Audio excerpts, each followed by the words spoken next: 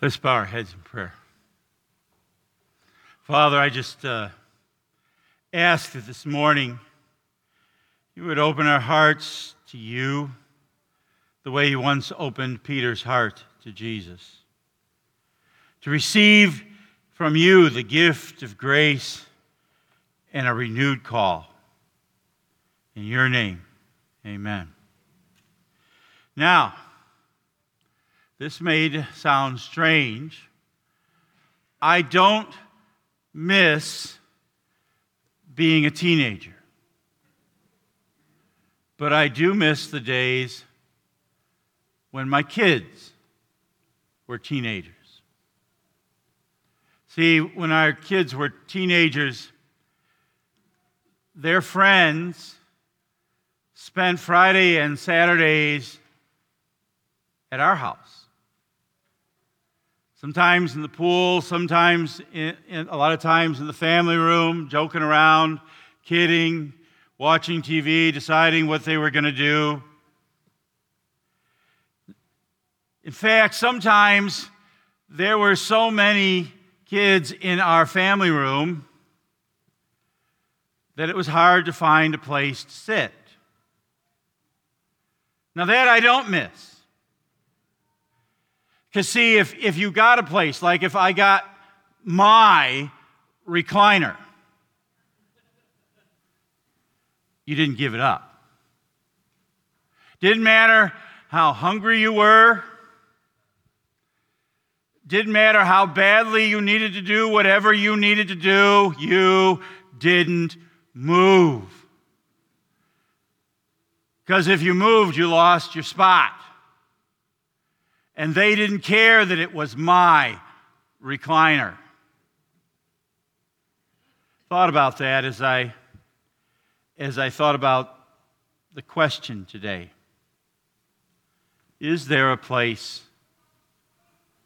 for me? That's something we worry about in life. We start worrying about it when we're kids and they're choosing up sides for a team. What if nobody picks me? Or the same thing, what if they picked me last, which means no one really wanted me, right? Or you get into high school. What if I ask her out and she says, guys, the dreaded word what? No. Or you go to college. What if, and I would get this as a campus pastor all the time, what if there's no one for me? What if there's no one who wants to spend their life with me? Or the other one, Pastor, I don't know if I chose the right major. What if I go through 4 years of school and I can't get a job? And then there are the times when you are out of college and you're out working. What if I lose my job? What if I can't find a new job? What if in this merger there isn't a place for me in the new company? When the kids live home, what if she, the spouse, doesn't still love me now that it's just me? Or retirement, who am I without this job? We worry about those things because we live in a world that judges you and me by how successful we are. That judges by how much you make. How popular you are, how good-looking you are, how athletic you are, how young you look, and you could go on and on. I mean, think about what happens today. People can have a career, and we see this happening in the people in public all the time in our cancel culture, and they make one false step and you're out the door. You're canceled. No room for mistakes. It's kind of the paradox of the world in which we live, that we live in an imperfect world that demands perfection. But it's a perfection based on comparison. Not are you talented, but are you more talented than? Not are you successful, but are you more successful? Not are you good looking, but are you better looking? Not are you making good money, but are you making more money? And it's this constant comparison. And the problem with that is it breeds a sense of insecurity in us that makes us wonder if we have a place, because there's always somebody better looking, more talented, making more money, living in a bigger house, whatever you want the comparison to be. And so it drives us to do things, sometimes to stab in the back, sometimes to talk about people, sometimes to lie. Have you ever blamed someone so that you wouldn't get the blame? Have you ever kept something hidden because you were afraid if people knew they wouldn't like you? Have you ever been kept from doing something because you were afraid you would fail at it? I never asked a girl out to prom, ever, because I was afraid of the answer, no. I know a young man, talented athlete, never tried out for the team because he was afraid there wouldn't be a place for him.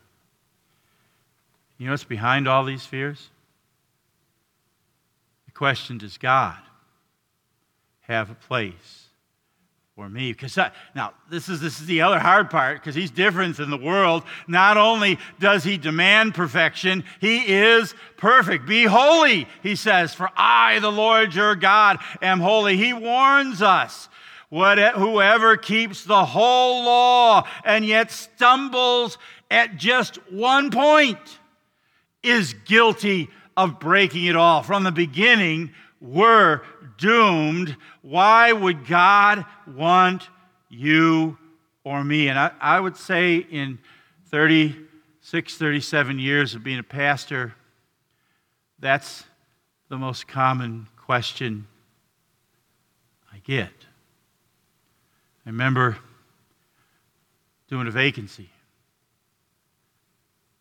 Elder came up to me. My son ended up in jail. I guess I should quit.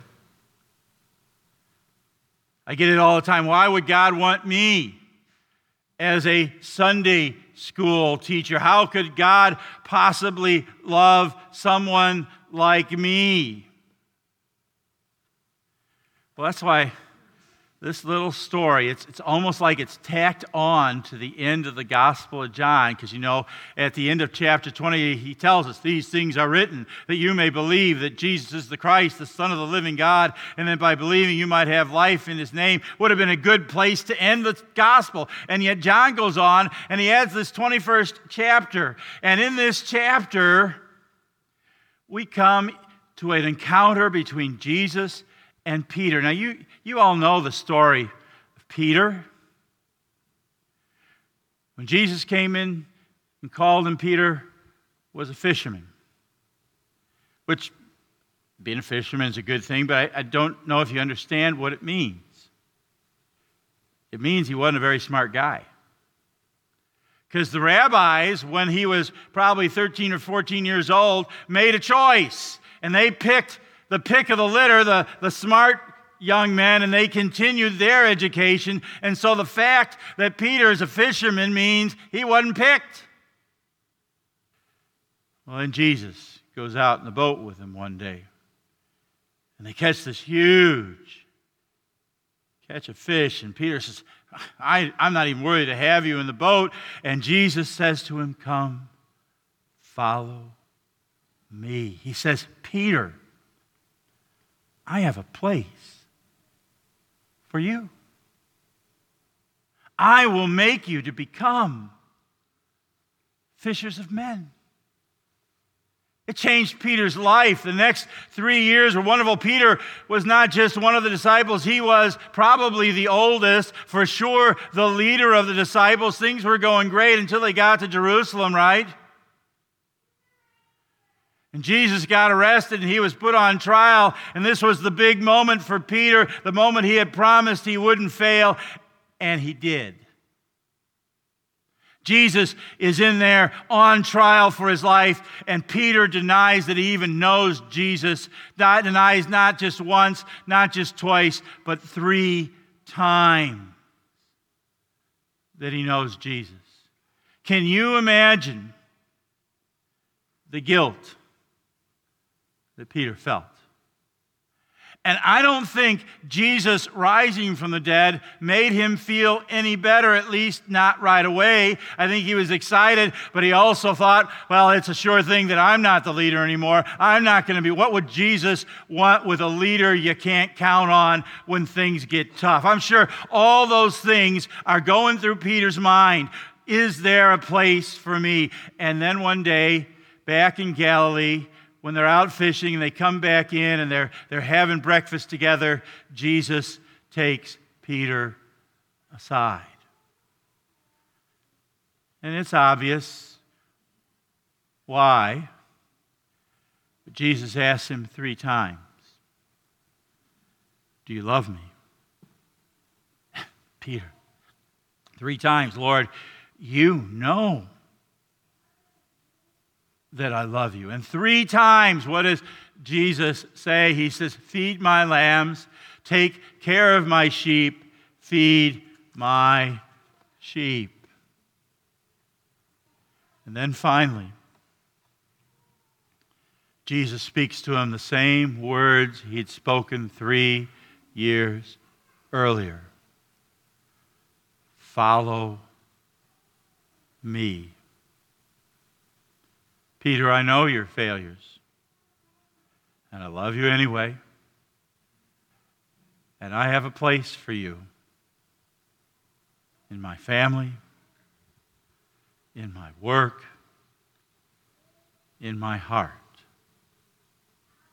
That's the message, the answer from the empty tomb today. God has a place for sinners. That's why Jesus went to the cross. That's why he rose again. He has a place for those who don't deserve it. He took our place in death so that we might have his place in God's family. Now, if the example of Peter isn't enough, I just want you to think of a man who at first we know him as Saul. Saul was a guy who thought he knew what his place was. His place was to get rid of these Christians. And so Saul led the first group, this mob, that took the first martyr, Stephen, and put him to death. And then Saul got himself some letters. He knew his purpose. He was off to Damascus to round up more Christians and throw them in jail. And then Jesus met him. Right? A light from heaven flashed around him. He fell to the ground, heard a voice say to him, Saul, Saul, why do you persecute me? Who are you, Lord? Saul answered, I am Jesus,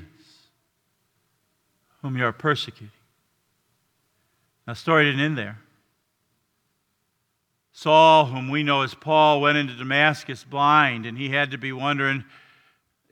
He suddenly realized that he hadn't been serving God, he'd been fighting God, and what would God want with someone like him? And I love this. God goes in the Spirit to one of the people I'm sure Paul was about to arrest, a young man by the name of Ananias, and said, I want you to go talk to this guy named Paul. He's praying, and Ananias is got to be thinking, Lord, you've got to be kidding. And I love the response. God says to him, go. This man is my chosen instrument to carry my name before the Gentiles and their kings and before the people of Israel. In other words, go tell Paul I love him too, and I have a place for him. Because we're going to do the exam today. I've been thinking about confirmation. I remember in Flower Mound, I went in, sat down in the confirmation class one day, and the young man that was leading it in the middle of the class said, "Pastor Braun, tell the eighth graders, seventh and eighth graders why you're a Christian." And I said, "Well, because Jesus died for me." And he said, "Well, what does that mean for you?" It means that he, in spite of everything I've done, has a place for me in his heart. That's the message today. God knows everything you've done. He loves you anyway. And he has a place for you. Now, you might be wondering, well, how could God possibly use someone like me? What could he possibly do through me? Well, I want you to listen to Paul and what he tells us in his letter to Timothy. Here is a trustworthy saying that deserves full acceptance. Christ Jesus came into the world to save sinners, of whom I am the worst. But for that reason I was shown mercy, so that in me, the worst of sinners, Christ Jesus might display his unlimited patience as an example for those who believe on him and receive eternal life. You know, as I was getting ready this morning, I thought, Alcoholics Anonymous didn't come up with it. Jesus did. Alcoholics Anonymous, when you go for help, you get a sponsor. It's another alcoholic, a recovering alcoholic, who helps you with your recovery. That's what this is. The reason, who better to talk to somebody who finds out they've been going the wrong way than someone like Paul, who found out he was going the wrong way? Who better to talk to people who feel like they've betrayed Jesus than Peter, who had betrayed Jesus?